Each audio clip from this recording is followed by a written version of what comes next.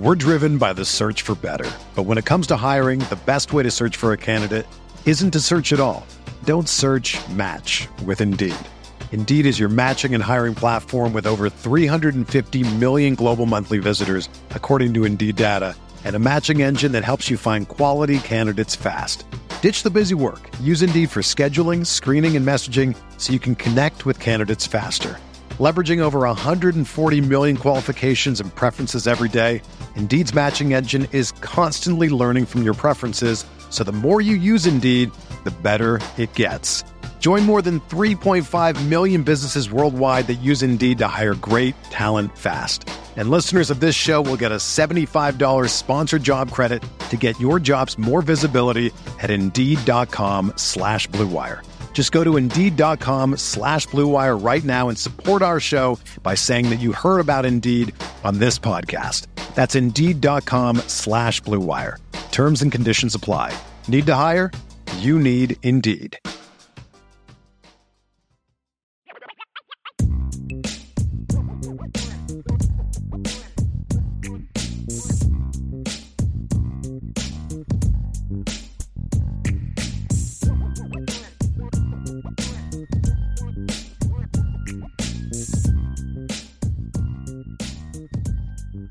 So let's dive over to the mailbag, Vince. And I did want to kind of follow up on that comment. My whole thing is, in basketball, winning a championship is different than it is in football, because you don't have to be Alabama to win a championship in basketball. You don't have to be Ohio State or Georgia. Sometimes it's just you benefit from the fact that your team played, you caught some breaks in the tournament. It's about being lucky. I mean, right. There's a reason some of these guys made it to the Final Four this year. Yeah, you got to be pretty good, but it doesn't necessarily always require, the greatest team ever. And one of the things I talk about is remember when Michigan made the last time Michigan made the Final Four, made the championship game, when they got beat by Villanova? It was in like 2018. That wasn't a great Michigan team, but they beat number 14 Montana in round one. Jordan Poole hit that half-court shot to beat number 6 Houston. Then they beat number 7 A&M. Then they beat number 9 Florida State. Like, literally the highest seeded team they beat was a 7 seed, because North Carolina, the 2 seed, got beat by A&M.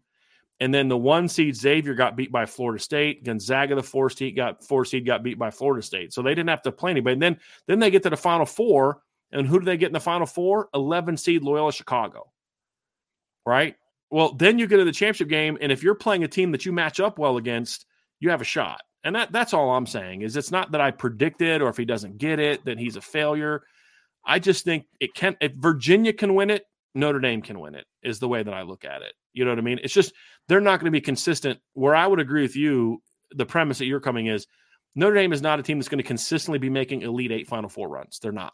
Right. They're just not. But they can be a team that can get that veteran team where everybody sticks and the coaching is good and they actually coach defense.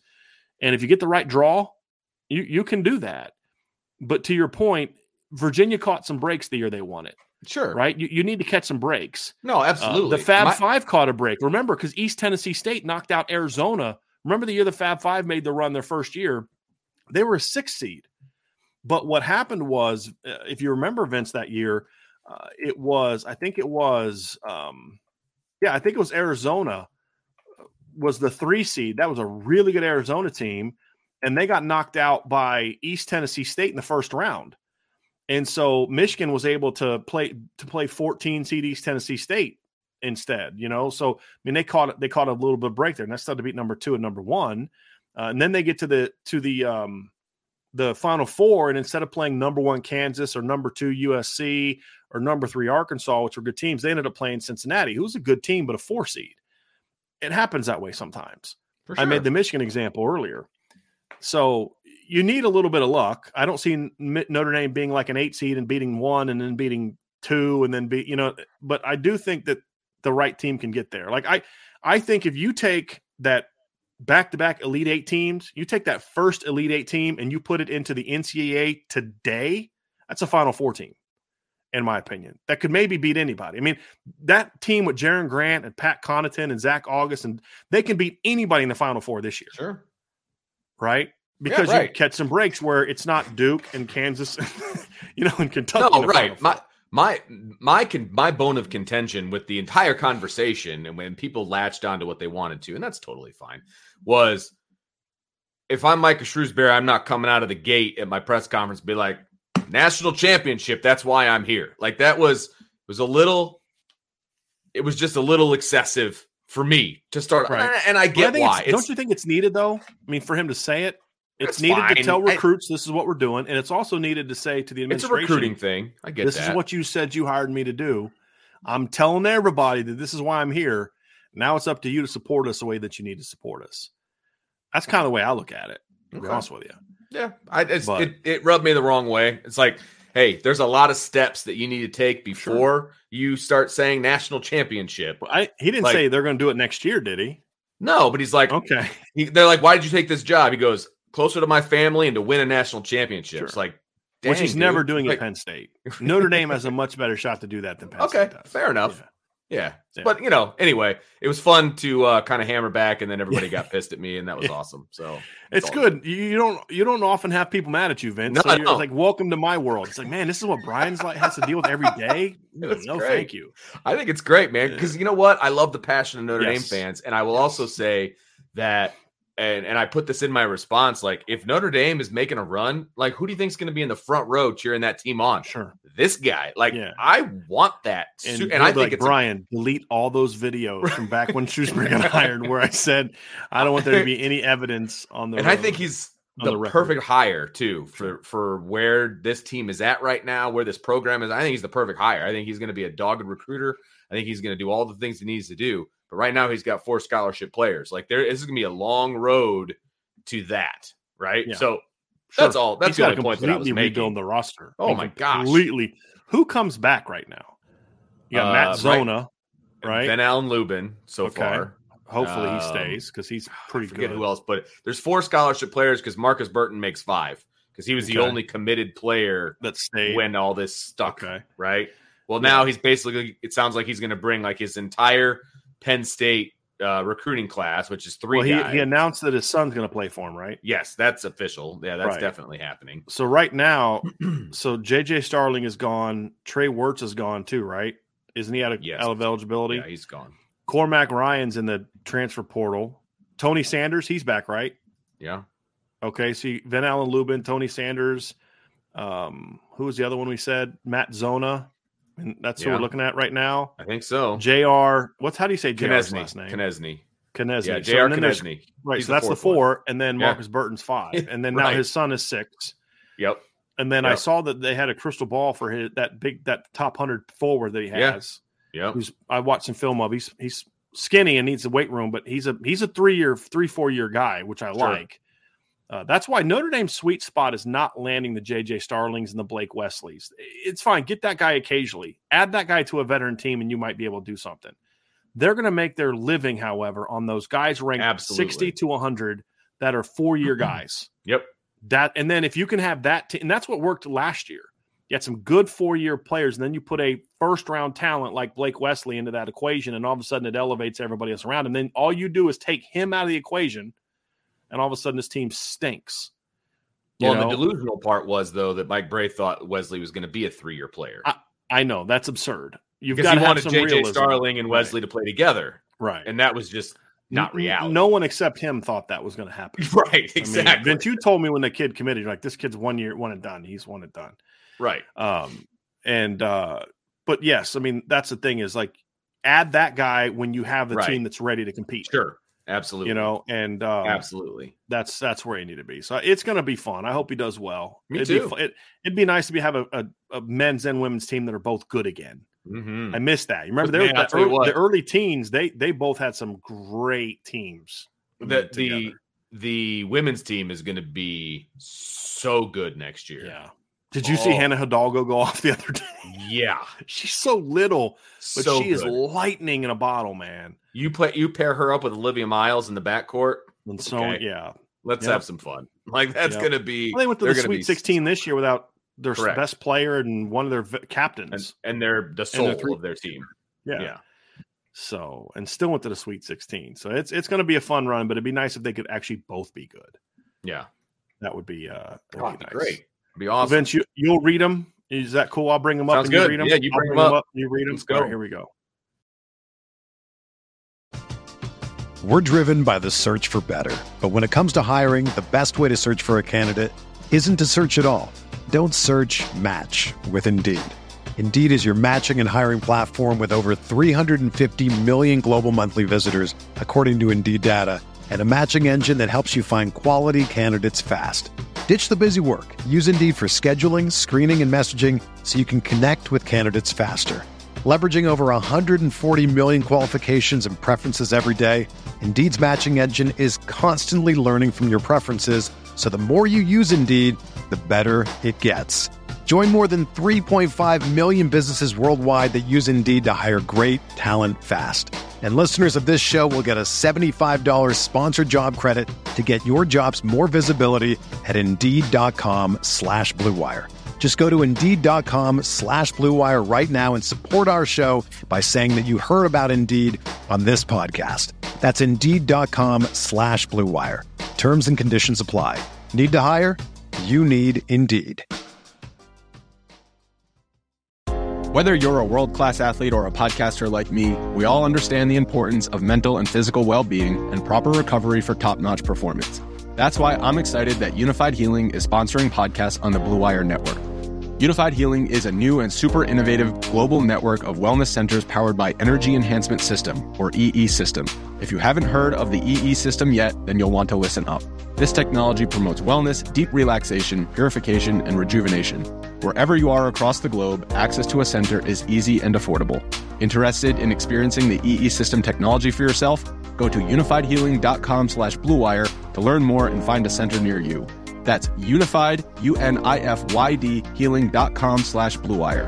No material or testimonials on the Unified Healing website are intended to be viewed as medical advice or a substitute for professional medical advice, diagnosis, or treatment.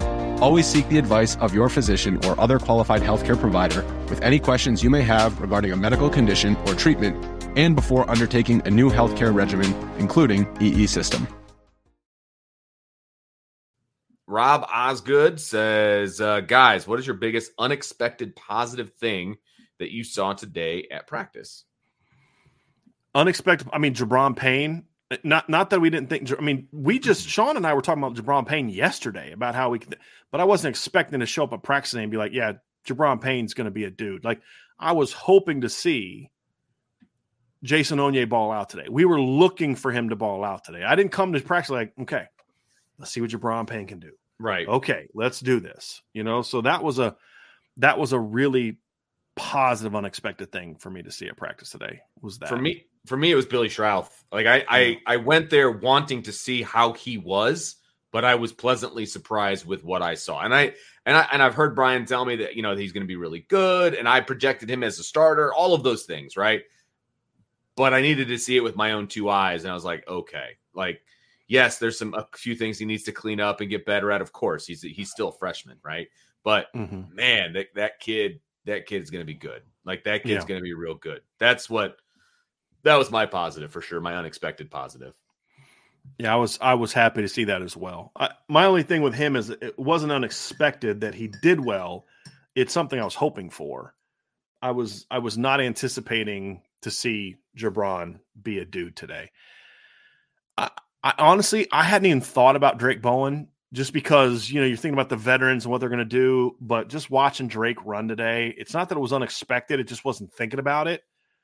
When we were watching team drills and they were like right in front of us, the team period, and you're just watching Drake just fly downhill. You're just like, oh my gosh, I cannot wait till these younger players when the 22 and 23 players are the juniors and seniors in this team. I cannot wait to see that team play. Right. Oh man, I can't wait to see that team play. Now, some of them are going to be gone because when the 22 class are seniors, you're probably not going to have Benjamin Morrison anymore. You know what I mean? Like, that's just the reality. But still, you're going to be in good shape. Mike Mickens has done a good job to where he's really loaded up a corner, man. I mean, really, really loaded up a corner. Does my boy Rico, this is from Gideon, but does my boy Rico have a legitimate shot at making the 2 deep or no? Rico is officially my guy now. Yeah, I would say yes, Vince. I mean, he has a shot. Legitimate shot. Absolutely. All the freshmen have a shot to crack the 2 deep. Absolutely. I'm not saying any of them will. Right. Right. But you know who had a great catch today? We didn't talk about it. Matt Salerno. He had a phenomenal one-handed catch today. Catch of the day. By the way. Catch of the day. It was Sam Hartman threw him the ball, I believe. Is that right? I think so. Either way, it was a fade. It was a corner route to the corner of the back corner of the end zone. The ball was placed pretty much at the pylon, and Matt Salerno had a step, and he just reached out one-handed, dove, caught the ball. Like, it was a heck of a catch. No doubt about that.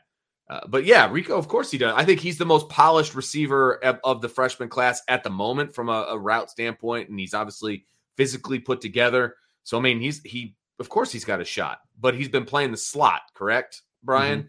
So right now, I think has he been playing the slot? Outside. James Greathouse has been playing inside. Yeah. That's right. So, yeah, I mean, he's got a shot at it for sure. Yeah. He looks good. Rico looks good. That's the thing about him and Jaden is when they're running routes, they don't look like freshmen. Braylon James looks like a freshman when he's running routes. He's just a really fast freshman. Those guys look like freshmen pre-snap. When they're like, hold on. Like, there was a play today, they're trying to snap the ball, and Rico's like, hold on. I have no clue what's happening. And then they had to call timeout. And it was just like, it was kind of funny. It was funny because of where I was, but because I had flashbacks to like that happening with my receivers the first week of fall camp, because we never had early enrollees and we didn't have spring ball when I was coaching, although they have spring ball now in Division III, which is awesome. They should have always had that. But you're just like that practice where you got 3 freshmen out there and you just know it's going to happen, and they're just all looking around like, what are we doing? And the quarterback didn't recognize it. I think it was Angeli. I think it's what it was. He didn't recognize it. I'm like, dude, you got to look around and see that your receivers are lined up and they'll know what the heck they're doing. Like you know what I mean? Number one responsibility as a quarterback. Right. It was pretty funny because I thought Rico was trying to get Angeli's attention to be like, what am I doing? And Steve wasn't looking at him. But they've all got a shot, Vince, because the talent's there. Post-snap, they look great. Pre-snap, sometimes they're not sure what the heck's going on. But post-snap, they look really, really good.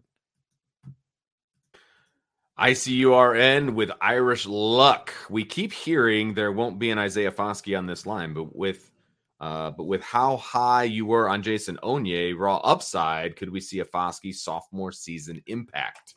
I mean, that's asking it a lot. And the thing about Foskey, his redshirt sophomore year is when Foskey broke out.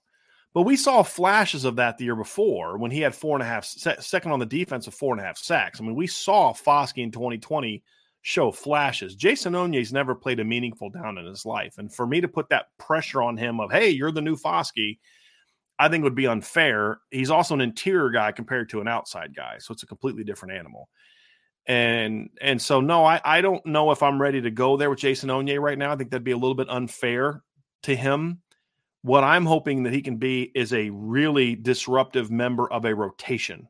That's my expectations for him right now. Not, hey, go replace the production of the All-American. I think, what I don't know what other people say, but I know when I say that I don't expect there to be a Foskey, I'm referring to like that individual guy that just gets the volume of production. That's what I'm referring to. Doesn't mean I don't think the line as a whole could eventually be better. It's just the volume, that 14 tackle for loss, 11 sack guy. I don't know if that guy's going to be here this year, but I don't think it necessarily needs to be if you're doing the other things the way that you need to do the other things. But can Jason Onye maybe replace Jason Adamiola's production? Sure. Yeah, absolutely. Sure. Am I asking him to be a Foskey, a double-digit tackle, or anything sniffing a double-digit tackle for loss sack guy? Or not just the production, if ICU's looking at it just from an impact standpoint, that's asking a lot of that kid. And I'm just not ready to put that kind of burden on him just yet. Right, a kid who's never really played a meaningful down. That's just and a guy who's a lot less still, even though he's the same age that Foskey was. Isaiah Foskey went to De La Salle. He played against the best of the best. Jason Onye played 2 years of high school football in Rhode Island. Like, just he's on a different play. Just give him time. Now, does he have the tools to maybe be an impact guy? Absolutely. It's why I gave him a 4.5-star upside grade. That's that of a national top 50 player. So could he get there? Sure. Am I ready to put that burden on him right now? No, I'm not. I'm just not ready to go there yet. Vince, you have any thought you want to add to that? No, my biggest thing was I'm not ready to put that kind of pressure on him. Like that's where I was going to come at with this, and him playing a completely different position. The parallel doesn't work for me. I do like the Jason Adamalola parallel, though. I think that one works a heck of a lot better, and I think that's definitely a possibility. Mm-hmm. All right, here we go. Vince, got my guy John A1's got a two-parter. I'll bring up the second part as you get close to the end of that one. Love it. The 2018 linebacker class of Jack Lamb, Shane Simon, and Ovie Ogofu was a class. You forgot about Bo Bauer. Oh, and Bo Bauer, of course. Was a class I remember being excited about, but major injuries and transfers derailed it.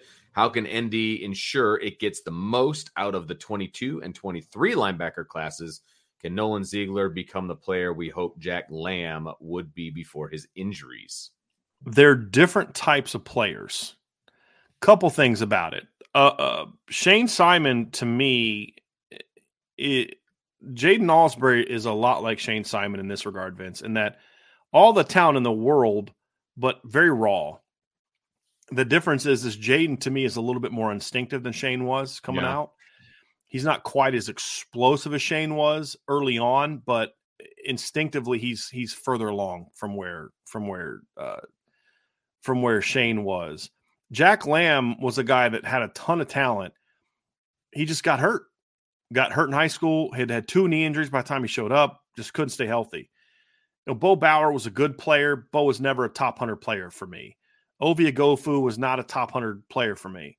So I think the 22 and 23 linebackers have a lot higher ceilings to me than those guys did. Yeah. And so, there's that, but to the point, that doesn't guarantee that those guys are going to necessarily be productive. So, what can Notre Dame do to ensure that? Keep coaching them. Make sure they always have a good position coach, and make sure that they're playing in a defense that fits their skill sets. That's as simple as that. I mean, that's really the key. And these guys seem to have Ovie didn't have a great feel for the game. Bo Bauer didn't necessarily have a great feel for the game. He was a downhill guy, but never great with reads and being positioned. Shane Simon was more upside than he was proven production. Jack Lamb was really good. He just couldn't stay healthy. There's fewer question marks with this group too. I would say that's another thing, at least for me anyway. So, that's kind of my stance. Just keep coaching them up and make sure the defense fits what those guys do. That's going to be my biggest thing. I've noticed Notre Dame isn't bringing in any other 24 quarterbacks. This is from Ant VR. Could there be a general understanding between Notre Dame and Carr that Notre Dame won't bring in any quarterbacks if Carr doesn't go on any visits? I'm not quite sure the premise of this question, but the reason they're not bringing in any 24 quarterbacks is because they already have their 24 quarterbacks. Right. They're only going to get one. So there's no understanding. It's just like, you're our quarterback and we're moving forward. And CJ Carr has not blinked. There's like this thing going on where I don't know where it's coming from, but people keep like being concerned about CJ Carr. And I'm like, I don't know where this is coming from. Every source that I have from sources I have, around the program, talking to 2024 recruits. Like, I've literally never met anyone yet, to me, that has said anything other than CJ's locked in. The recruits in Notre Dame, he's good to go. He's locked in. The kid's been playing 7-on-7 around the country. That's why he hasn't been on campus. And he's already gone on public and said, I'm committed to Notre Dame. I'm committed to Coach Freeman. Yeah, I love Coach Reese, but I'm committed. He did 2 interviews with National he did 2 different interviews at On 3. And in both of them, they said, talking to him, he's locked into Notre Dame. Yet Notre Dame fans are panicking about how, I don't know, because he didn't visit and whatever other. I don't know where this is coming from, but CJ Carr's locked in. I mean, he's anything can happen in recruiting these days, Vince. For sure. But he's the last kid in this class that I'm worried about at this point in time. I just don't understand where that's coming from. But there's no need to panic right now. There's no need to be concerned. And there's no need to then take a non-existent situation and create a situation by bringing in another 2024 quarterback. CJ has been very clear with Notre Dame where he stands, and they've got their guy. That's why they're recruiting 25 guys. So, we've said in the past, you follow actions, and CJ has done nothing to me that justifies anyone being concerned about him. Oh, he visited this school. No, he didn't. He was in town for a 7-on-7, and him and his entire 7-on-7 team went. So CJ's supposed to say, no, leave me at the hotel all by myself, not hanging with my guys, because I don't want fans on Twitter losing their minds because I went to this campus while I'm in somewhere else. You know, so CJ's supposed to not do things that he allow him to experience his life and have a good life, because he needs to worry about grown-ups on Twitter freaking out because he was at Washington while, visited the University of Washington with his teammates while out there for a 7-on-7 tournament. Like, come on, y'all. Like, there's what Peyton Bowen. I know that Peyton Bowen screwed Notre Dame over. I get that stings, but let's not turn every kid into Peyton Bowen. His situation was unique to Peyton Bowen. Keon's situation was unique to Keon. CJ's is unique to CJ. Not every kid does things the same way.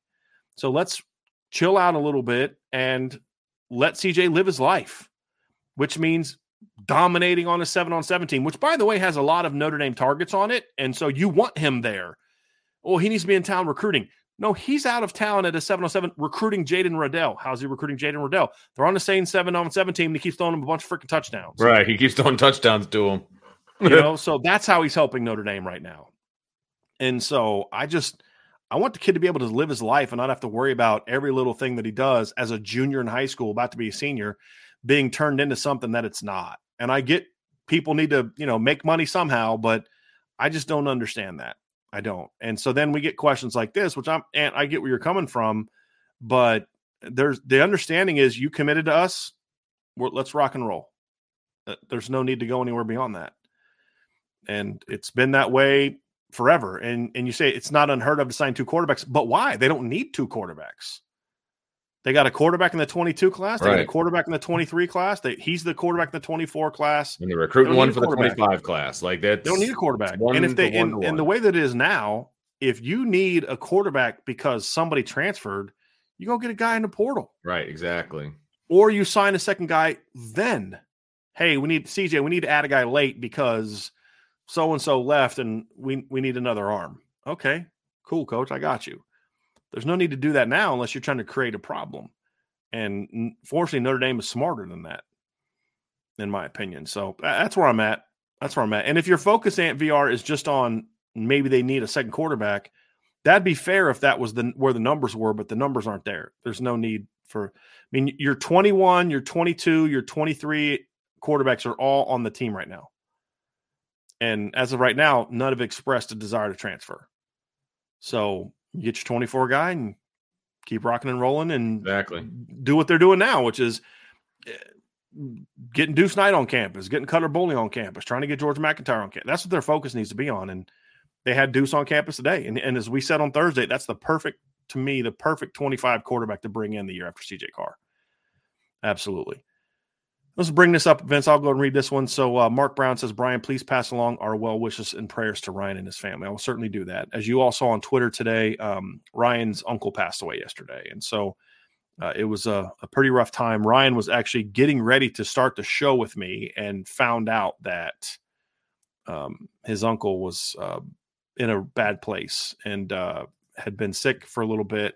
And so he had to leave, and Sean Davis was a great team player for us yesterday and stepped in and helped with the mailbag. But just keep Ryan in your prayers, everybody, him and his family in your prayers. It's his mom's brother. So it was a tough day for the Roberts family yesterday. And I appreciate that, Mark, and I'll certainly express that to him. And now we're back on track here, Vince, with Brandon Plensner. From Brandon, Brian, was Caleb Beasley and Aaron Scott looking like they were enjoying themselves? Sure. Yeah, they did. Now, that doesn't mean anything, but yes, they look like they were enjoying themselves. All the recruiters look like they were enjoying themselves. They had a pretty cool spread up there, like they like some really good food. And they had lunch, and we had pizza when we were leaving at the end. I know. Yeah. They had to pay for it, but it was there. Yeah. They did, really? Yeah, it was $10 a person. That's ridiculous. Freaking unofficial breakfast was $5 a person. So lame. Maybe they got those signs up just to be like, "Hey, we made them pay." Right. I don't know, but whatever. That's lame. Yeah, that's lame.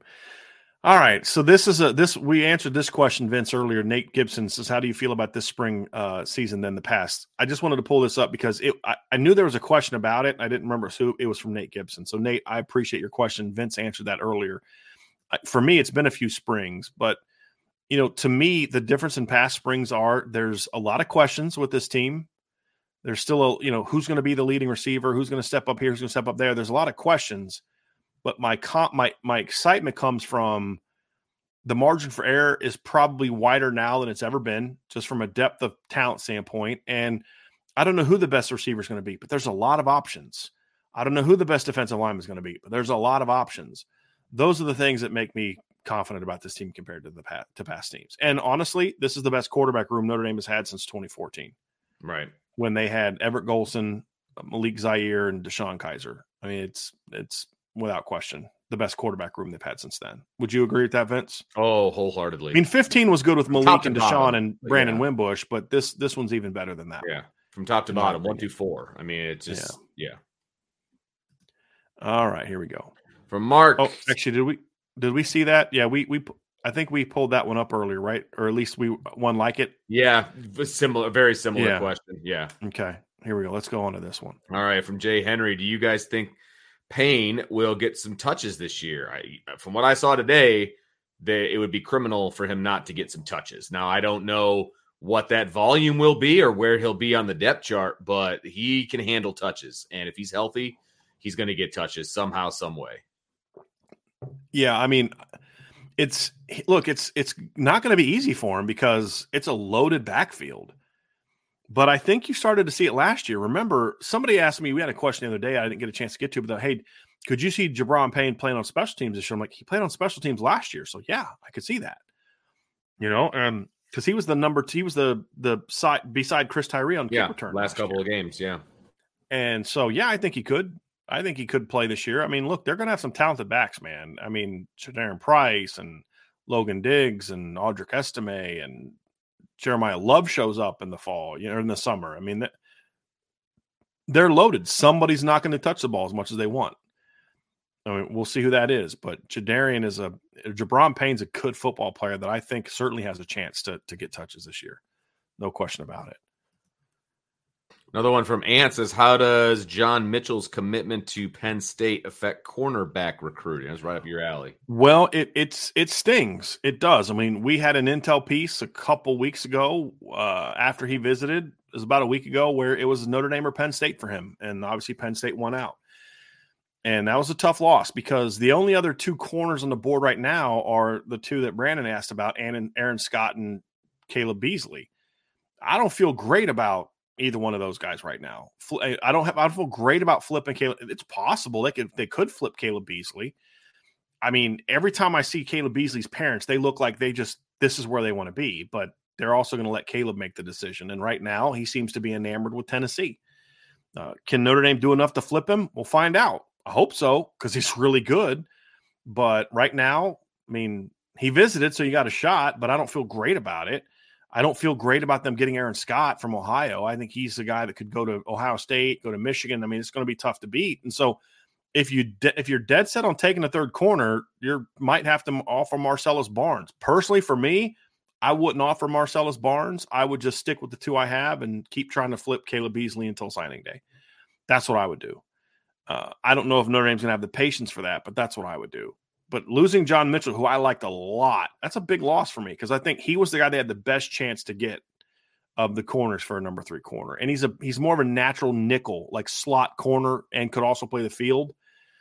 So that was disappointing to see that loss. And I mean, I get it. I mean, look at Penn State had a great cornerback tandem last year in Joey Porter Jr. and King. And I think King was better than Porter was actually, but they had a very good cornerback room last year. So, I mean, they're doing well there. I just was hoping they could get John Mitchell, but they ended up not getting him. So it's a big loss. Big loss. From Irish Mills 540, Brian and Vince, I know you mentioned he's running with the ones as a wide receiver. Love to hear that. But what are your thoughts on using Tyree on kickoff, punt return? Example, the Wisconsin game in 2021. So here's what I will say to that, because I was part of the interview. Marty Biaggi was one of the guys that was able to be interviewed today. He's the special teams coordinator. And right now, Chris Tyree is in the mix not only to be the starting kick returner, but also the starting punt returner, believe it or not. I don't know how I feel about that. I don't like it either, but that's the name that he's brought up. Catching the ball. I mean, he's dynamic. He's dynamic. Right. But yeah. They brought him up. He also brought up a couple of other guys as well, but Chris Tyree was a name that was in both lists. And so there you go. But Jabron Payne was back there on kickoff returns. Mickey was back there on kickoff returns. Do you remember who else was back there? That's when I was starting to compare notes for other periods. I didn't pay attention to a lot. For punt return, he mentioned you'll see Salerno. Jabron eventually back there. I think Jeremiah Love might get a shot when he shows up. Sure. He mentioned Salerno. He mentioned Chris Tyree. I mean, he mentioned a third one too for punt returns, but those were the punt return names. Did he mention any of the freshmen? Did he mention Greathouse at all? Mm-mm. Okay, No. I'd be curious. So Salerno, you said Tyree, Salerno, and Tyree Jaden and Salerno were the two big ones that he mentioned for punt return. Did he say Jaden Mickey? No. Christian Gray, Xavier Watts. It might have been Watts. Okay. It might have been Watts. He's a pretty good punt returner in high school. So it'll be interesting. I mean, look, he just got here. Like, he's learning these guys too. And he made a very clear point of that. He's like, hey, we're kind of just figuring this thing out. We're kind of figuring out who's going to end up where. And, it's going to be a process. It's still the spring. So, we're not even halfway through spring. Right. Exactly. So figuring out who the punt returner is going to be is not high on the priority list. Yeah.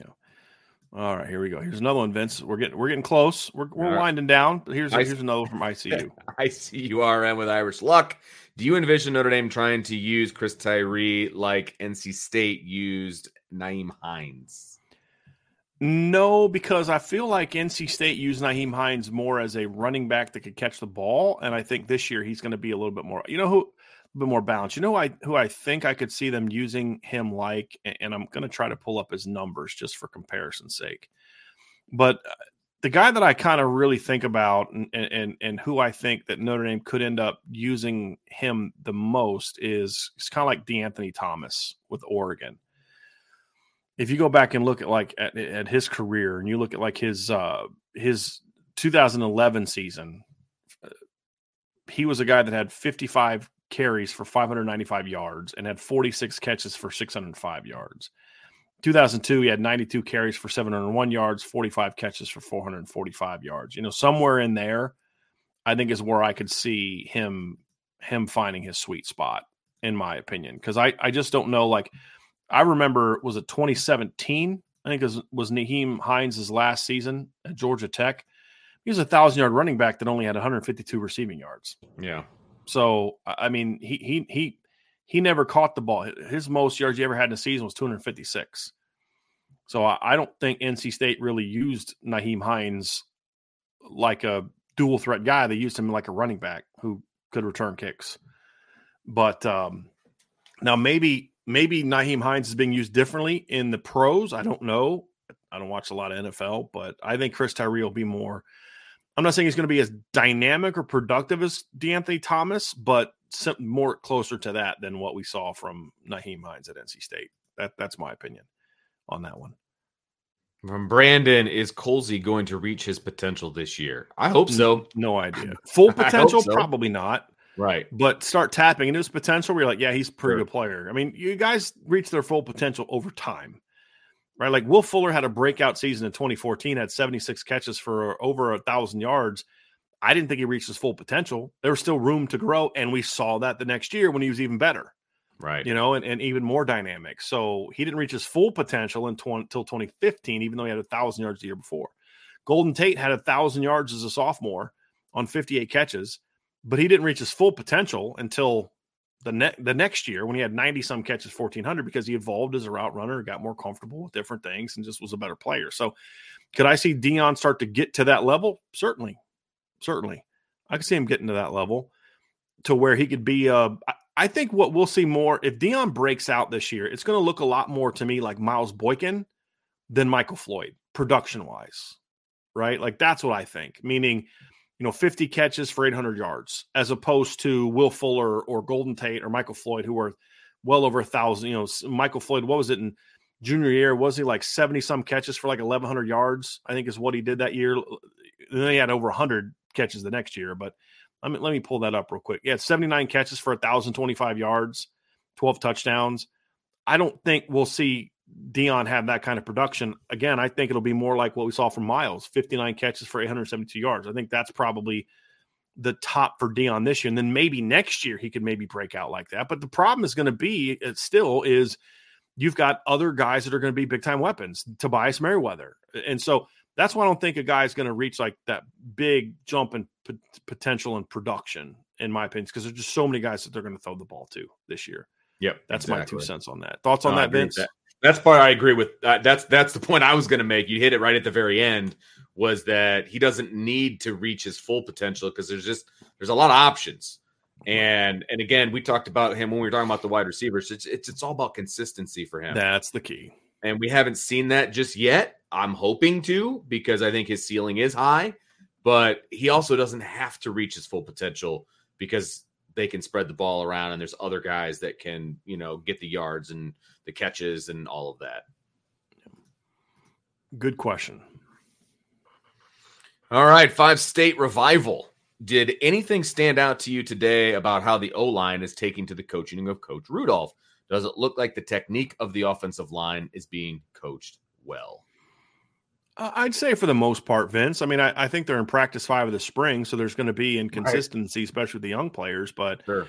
I haven't seen anything like concerning like Zeke Correll's taking a step back or Joe Alt's not as good. Or that's when you start getting concerned about coaching, is when the veterans are regressing. Yes. I haven't seen anything like that in what the limited practices we've seen, which tells me that they're taking well to it. It also tells me he's not trying to reinvent the wheel. Right. And that's the sign of a smart coach. Hey, look, they had Harry Hiestand. I don't need to, to stroke my own ego, change everything and do it my way. Like that's silly. I don't need to do that. Let's build on it, because there's a lot of similarities in their philosophies. And that's one of the reasons Joe Rudolph got hired when we broke that news, was because the players liked the fact that he was so much like Harry and the things he believes in and the philosophies. Not that he was like, oh, we want the next Harry, but just the best O-line coaches tend to have certain things that they believe and how they go about their business and what's important to them. And we saw that with Joe Rudolph, and that's I think important. So I look, and we've seen Billy Schrauth today got better and better as the thing went on, and Emil's showing some progress. So it's a work in progress. There's a big difference between the veterans, and then there's these young kids who have hardly played at all. And then there's these veterans who've made a lot of snaps, and then not a lot in between. Right. So you're going to see some of that. But I mean, I saw nothing today, Vince, that made me concerned about the coaching. I just saw concerns about experience today, right? Like, when you and I would watch Jeff Quinn's lines, it was across the board like, oh my gosh, they're just not playing physical. Right. Like they were getting beat today at times, but it was never about, oh man, they're not battling. They're not competing. They're not playing physical. They're not playing hard. It was always like, why are they catching so much? I didn't see that today. Right. And when they did catch, it got immediately corrected. It was not accepted or embraced. And it would be like one guy on a rep. Like Billy Schrauth was doing a little bit of catching early, got corrected by later in practice. He's moving people. That's when you start getting concerned. So no, so far so good from what I've seen of them. Now again, we're 5-6 practices in, so it's early yet. But so far, I like what I've seen. And again, this is the first time we've seen any team or any inside run, and what we've seen so far it's been good. It's been good. Thoughts, Vince, on that? Yeah, I mean, it's different, right? Like when we're watching practice in the past, what's getting coached very specifically because you can hear it. With Coach Hiestand, right? And that's the biggest difference, I think, with Rudolph. Rudolph, number one, he takes the offensive lineman to the other side of the field. So like they're not in their normal spot. And so it's a little bit harder to see kind of what's going on with them because they're not close to us like they used to be. And number two, he's not quite as loud as the last coach. And so you don't know exactly what he's talking about and what he's doing because we're not down on the field. Or colorful. Kind of what I was referring to. And that's not a knock because I love Harry. No, gosh, absolutely. And I still love that he yelled at Chris Summers last year. That was awesome. Yeah. But from what I see on the field, I don't see a lot of difference. Okay. And that's the biggest thing to me. That's going to be the telling point as to what we see on the field. I don't see a regression at the moment. Now, again, it's early, right? I mean, they could still be going off of what they learned from Harry Hiestand, right? And we're saying, let's just be clear why we're saying these things, right? We're not trying to say these things to downplay Joe Rudolph. It's just that we're excited about what we saw from this team, the good and the bad. But we also don't want to make it seem like, hey, they're going to win a championship because of what we saw on April 1st. Right. So I want people to be clear that we want to let you all know there's a lot of good stuff we saw today and some things that have to get worked on. And it's good to be excited about this team. It's okay to be excited about this team, but also understand that there's still a work in progress. Right. So when we say about Joe Rudolph, Vince is not saying, well, it's early yet and he may end up sucking. It's just like, look, where they are, they are where they need to be for now. Would you say this, Vince? Like, if they are playing in August like they did today, that's a problem. That's Absolutely. A concern because you should be further along. But for where they are right now, I'm happy. And you're missing some veteran guys who weren't out there today, and I'm happy. There's no red flags going off for me when it comes to coaching of this team as of right now. Agreed. There are not. But at the same time, there's a lot more that needs to happen. There are potential areas where red flags could come up. But for now, where we are right now, I'm very pleased with what we've seen. Because the biggest thing is, Vince, that I didn't see a step back in physicality today. The execution wasn't great, but again, it's a blitz practice, and you're not even halfway through spring. You're going to have some of that. Correct. But the physicality didn't take a step back. And to me, that is huge, huge. Another day is here, and you're ready for it. What to wear? Check. Breakfast, lunch, and dinner? Check. Planning for what's next and how to save for it? That's where Bank of America can help. For your financial to-dos, Bank of America has experts ready to help get you closer to your goals. Get started at one of our local financial centers or 24/7 in our mobile banking app. Find a location near you at bankofamerica.com/talktous. What would you like the power to do? Mobile banking requires downloading the app and is only available for select devices. Message and data rates may apply. Bank of America NA, member FDIC. When you need mealtime inspiration, it's worth shopping Kroger, where you'll find over 30,000 mouth-watering choices that excite your inner foodie. And no matter what tasty choice you make, you'll enjoy our everyday low prices, plus extra ways to save, like digital coupons worth over $600 each week. You can also save up to $1 off per gallon at the pump with fuel points. More savings and more inspiring flavors make shopping Kroger worth it every time. Kroger, fresh for everyone. Fuel restrictions apply. All right, let's move on to the next one. From DT, is it DT Roll Hunter or D Troll Hunter? D Troll Hunter, yes. D Troll, perfect. I've always wondered that. All right, Brian, was Al Golden letting Max lead the linebacker group? Go ahead, Vince. I mean, you talked a little bit about that earlier. Yeah, yes. Today, yes. Today, Al Golden was kind of everywhere else on the defense besides with the linebackers. I don't know if that's a normal thing because this is the first and only practice we're going to get where we're there the entire time. It was like that during individual of the other two practices we were at. Fair enough. So, yeah, I mean, it is very clear to me that Max is the linebackers coach. He's the linebackers, correct. At least on the field. I mean, so, yeah, Al Golden is going to be the defensive coordinator, so he's going to be all over the place, and Max is going to coach these linebackers. So, we'll see how that works. Yeah, that is definitely. Is that how it was last year? Was Laurinaitis the linebackers coach? Yes, he was the linebackers coach. Yes. Okay. No, I didn't see that firsthand, but yes, I mean, from everyone I talked to, he was the same situation. Okay. Yeah, he was. All right, here we go. Got one from NH. Is there a strategy in what the team practiced during? What the team practices during a media session? Does that strategy change from spring to fall? Oh, yes, there absolutely is. I was waiting for you to go with that one. And that's not always a bad thing.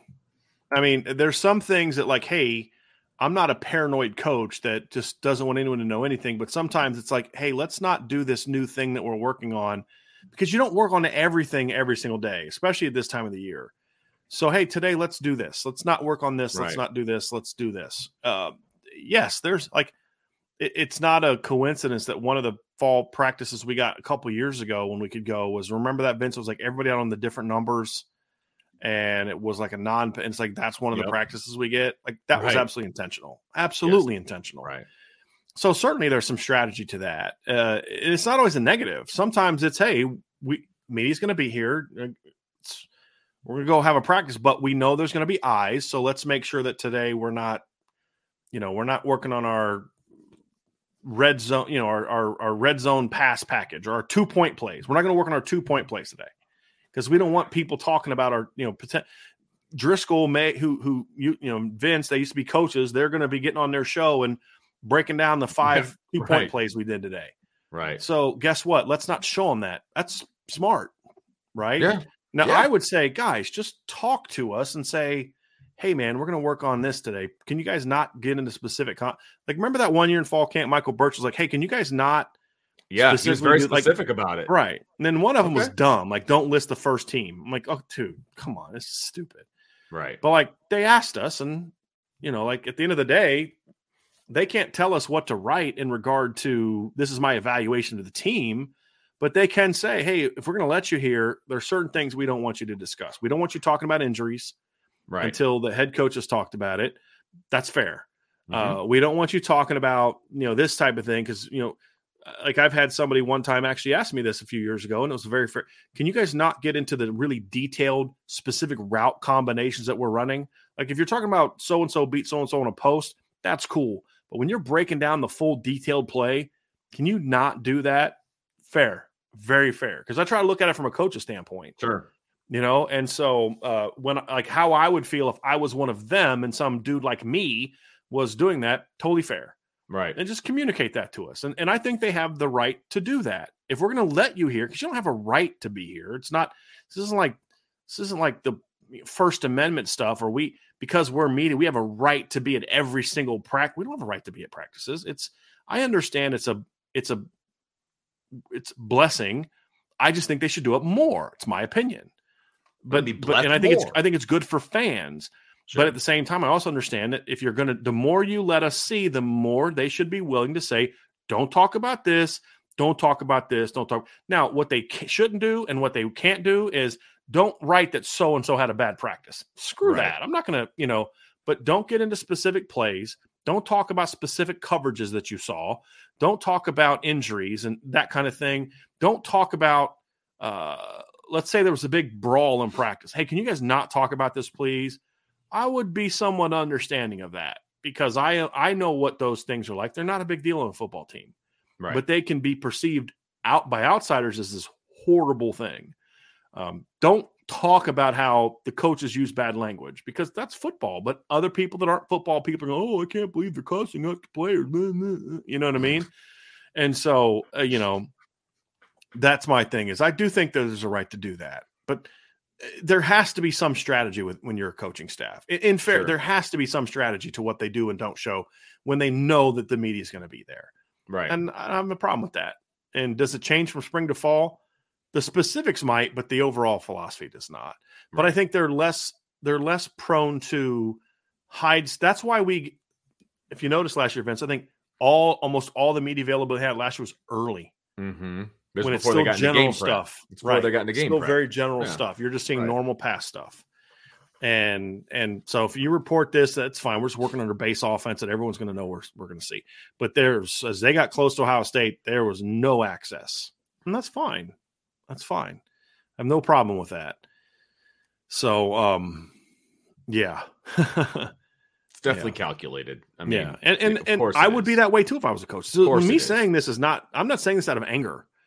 The only time I say that out of anger is if they don't show us anything. Like it's some silly just an entire practice or a special teams the entire time. Right. Like, that was the one that a couple of years ago was like an entire. Oh, we get to watch full, and it was literally they did special teams the entire freaking practice. Right. It's like this. Come on, you're just being a jerk at this point in time. Like if you don't want us to be here, just don't tell me to be here. I won't waste my time driving over here to be here. Like you guys want us to treat you with respect. How about you show us a little bit as well? There was nothing like that today. We saw a legitimate full Notre Dame practice. Absolutely. They just happened to be working on blitz stuff today. Right. I don't think it was like, let's not show them our base offense and let's work on blitz today. I think it was more like, hey, we're working on blitz stuff today. This is what we're doing. This is where we are in the practice plan. Yeah. And are we okay with the media seeing that? Sure. Because most of them won't be able to explain what we're doing anyway. Right. And that's not an insult. I mean, it's just the reality of it. If I went to a basketball practice and they were working on certain sets, I wouldn't be able to explain to you what they were working on. I'm not a basketball guy.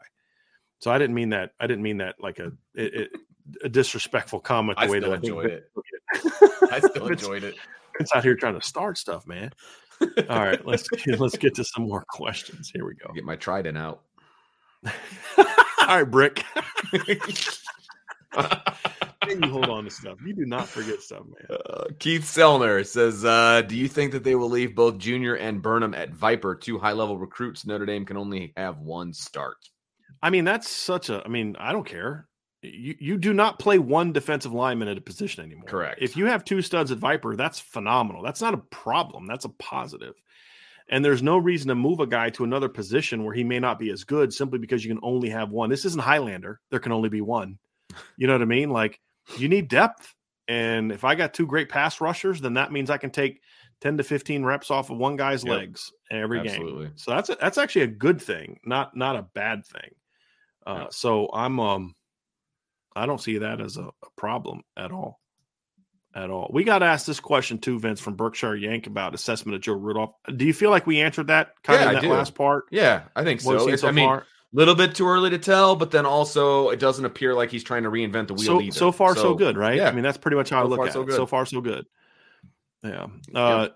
Joe Medina, here going from him. All right. Says if Cam Hart and Benjamin Morrison have great seasons helping Notre Dame D become a no-fly zone, do you think that will help with Beasley and or Scott, or will it be a non-factor? Oh, certainly help. Success always is a factor. Yeah. The question is, will it be enough to flip them? That's a legitimate question. Yeah. That's a different question. But will it help? Sure. Just like if Notre Dame goes out there and gets torched in the secondary, it may hurt them with the guys that are already committed, right? Or it'll hurt them in regard to flipping those guys because it's like, yeah, you guys are pretty bad on defense. I don't want to be a part of that. So certainly helps. It's one of those things where, yes, it's fine to say it'll help, but also recognize that helping doesn't equal it's the ultimate end all be all, right? Like it may help you have a better shot at flipping Caleb Beasley, but it doesn't mean you're going to flip him, right? And I think that's how I take Joe's question is it going to help? Yes, it helps. Is it the end all be all? No. And I don't think he's saying that. It certainly helps. I think at the end of the day, though, the overall team success has to match it too. But I think the concern I have is that I could see a scenario next year where Notre Dame is a really good pass defense, but still isn't as good as they need to be because they're not a great run defense. That's still a concern of mine because that's been a concern for years. And Clark Lee had one really good run defense. The others were just good, not great. And I want to see that if they're going to be a great defense and really maximize the amount of success and wins that they can have this season as a team, they've got to get better running the football, in my opinion, offensively or defensively, stopping the run defensively. Stopping the run is the big, and be more consistent running the football than they were last year. But I think that has more to do with the pass game than it does anything else, in my opinion. We got a recruiting question here from Brandon. Ooh, all right. What are your thoughts now on the 25 wide receiver offer, Deshaun Lanier? Is it Lanier? Mm-hmm. Or okay. Mm-hmm. I was actually surprised to see him get an offer today. I hadn't seen a whole lot about him before today. He's a kid from Michigan. I'm fine with it. He's a good player. I mean, we're talking about sophomores. He's a smaller guy, shiftier guy. I'm not sure what his height, actual size is. He looks like about 6 foot tall, about 165 pounds, Vince. He's a really skinny kid. Wow. Good route runner, good athlete. I don't know if he's a burner yet, but he's got some speed potential, catches the ball really well. There's several highlights on his tape where he's making tough over the middle catches. There's one he catches the ball at the goal line and gets drilled, hangs onto the ball. So he plays big, plays like a bigger kid. He's got some skill. So, and right now with 25, you're just building the board. You're not necessarily saying, well, we're going to take this guy right now. It's like we're putting the board together, and sometimes we got to offer these kids to have a shot to get to get in the game. And you're seeing some of these teams, Vince, some of these teams are just offering these kids so early. Yeah, that if you don't get in on this kid now, you may not have a shot. Or, for example, like this Deshaun Lanier kid, he hasn't been offered by Michigan yet. And so the reality is if you don't beat Michigan to the punch, the odds of you getting that kid are going to be diminished. So it's not a situation where the kid doesn't have a great offer list. And so, but okay, fine. Be on top of it. Be the first one to have him there to get to that offer. And then because he knows he can't commit right now, or probably knows that. So you're just building that relationship. So, right. I'm good with it. And I like more. I want more guys like that. They've got some big guys on the board. I want to get a couple more of those smaller, shifty guys. He's in that Jason Robinson school of play. A little taller than Jason, but very similar overall player to Jason Robinson, who I like a ton in that 2024 class. So I'm good with it. I don't want them to take him right now. Sure. I'm just saying I'm good with getting in on that kid. And somebody asked if this is the Cass Tech kid. No, the Cass Tech kid is, I think, Alex Graham in the 24 class. Brandon's asking about a kid in the 25 class from Chippewa Valley. Crazy. Sophomores in high school. It's insane, man. It really is nuts. Man, still waiting on the offer to come through our house, but I'm still waiting. Yep. All right, let's get to we got a couple more here real quick. From Keith, considering they almost never throw to the second tight end in a 2 tight end set, would they consider putting Wagner or Carmody out there at times? Obviously, considering they would be attached. Mm-hmm. The only time I saw them run a 2 tight end set today, they were all split out. They were detached. Well, and again, it's because partly what they were working on today. Of course. And the other thing is they're really light at tight end right now, numbers wise. So that's going to be part of it as well. But I mean, look, I get what you're saying, Keith, because I get frustrated by that too. But at least with those other tight ends in the field, they're still weapons, because your point is true. They don't throw to those guys much, but those guys run routes. I mean, they have to be covered. Mitchell Evans ran routes last year. They just don't throw him the ball very often. Right. They still have to be accounted for to a degree. I just don't think they're accounted for enough relative to what the amount of snaps they're on the field. And I'm pulling up right now kind of what they did last year, because I'm going to give you kind of an example. But last year, Mitchell Evans ran 104 pass routes last year. That's a third of what Michael Mayer did, but that's still 100 pass routes. If you're going to put Carmody or Wagner, like you did Joe Alt a couple years, because remember when Notre Dame was really beat up in 2021, started putting Joe Alt out there tight end. Yeah. Because they're they put him in a different number. And 45. Yeah. Yep. And because they needed that extra blocker and they wanted to have that extra edge, run game, but they were, I think Bauman was hurt again, and they were really limited to tight end. And so what they did was they had Michael Mayer as your number 1 tight end, and then they started putting Joe Alt there. And then later in the year, so then you had to move Joe Alt to tackle, and that's when Mitchell Evans started playing. So I don't think there's a need for that, except maybe if you want to. Here's where they could do it, Vince.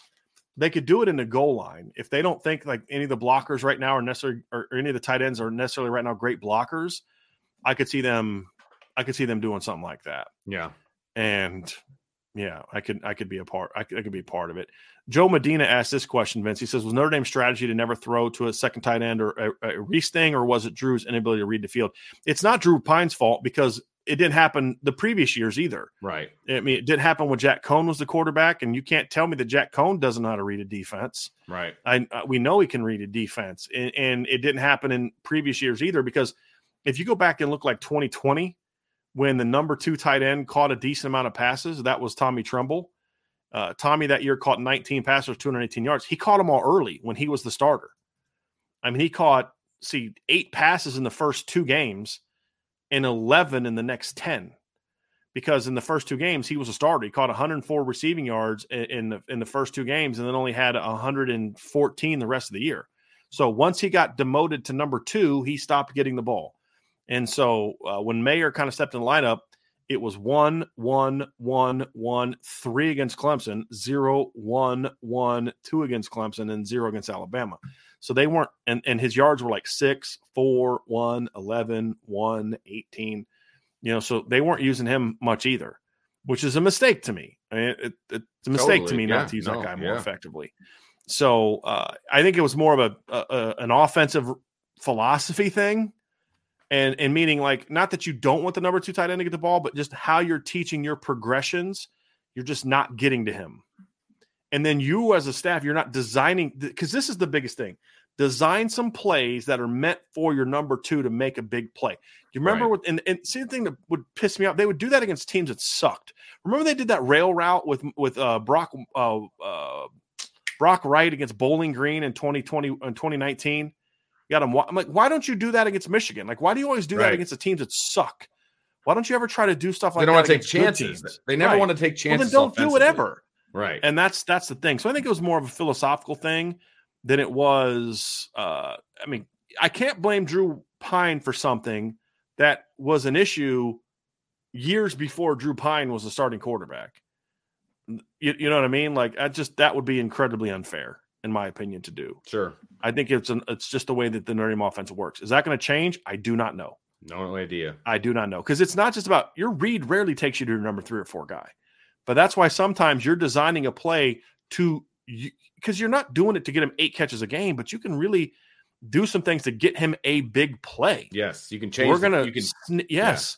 Yeah. I got Davis Sherwood in the game. When you put Davis Sherwood in the game, who on earth is thinking, watch for 38, watch for 38? Nobody. So you know what you should do? In certain situations, throw to 38. Throw a wheel route to 38 for a big play.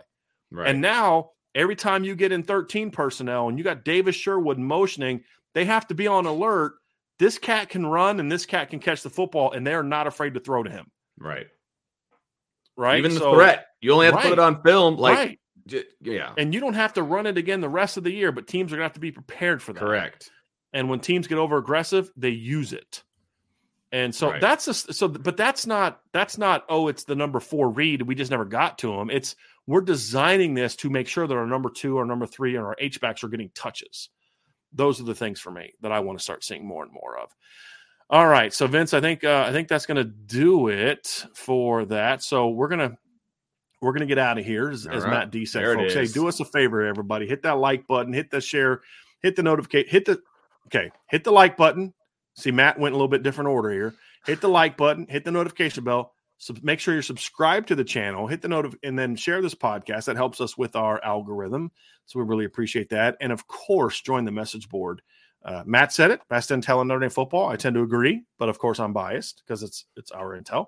But I think it's pretty good. And I think, we've grown organically. We talk about it on this show, but I've never paid for advertising for IB and anywhere. And our advertising budget right now is 0. I want the advertising to come from y'all. You guys are our advertisement. You're the best advertisement that we could get because it's personal experience. And if you like what we're doing, tell your other Notre Dame friends about it. We had somebody join the show the other day, or join the message board the other day. His first post was, hey, I had some buddies that just kept telling me I needed to join. We thank y'all. Have them watch our show. Have them join our message board, all that kind of stuff. So if you have other Notre Dame fans and you're not telling them about ID, you're being selfish. You're being very selfish, and you need to spread the good word. So we appreciate That's y'all. awesome. I kid. If you're listening via podcast, please give us a 5-star review. We would greatly appreciate it. We'll be back on Monday. We'll have our recruiting show Monday and then be back to work. Vince, you're going to be on vacation for part of the week, but you and I are going to do at least 1 or 2 more shows together next week. So I'm very much looking forward to that. So definitely check that out. So everyone have a great rest of your day. I have the defensive practice report out here in a little bit, so be on the lookout for that. And for Vince, I'm Brian. Have a great rest of your day, everybody, and we'll talk to you again soon on the Irish. Hey, as my wife says, spread the love. Absolutely. So anyway, have a great rest of your day, everybody, and we'll see you again soon on the Irish Breakdown Podcast.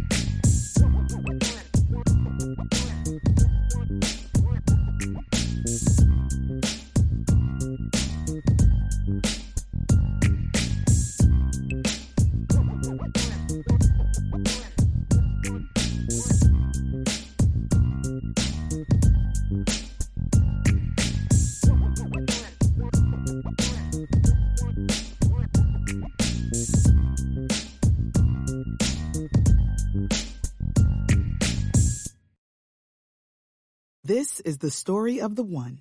As head of maintenance at a concert hall, he knows the show must always go on. That's why he works behind the scenes, ensuring every light is working, the HVAC is humming, and his facility shines. With Grainger's supplies and solutions for every challenge he faces, plus 24/7 customer support, his venue never misses a beat.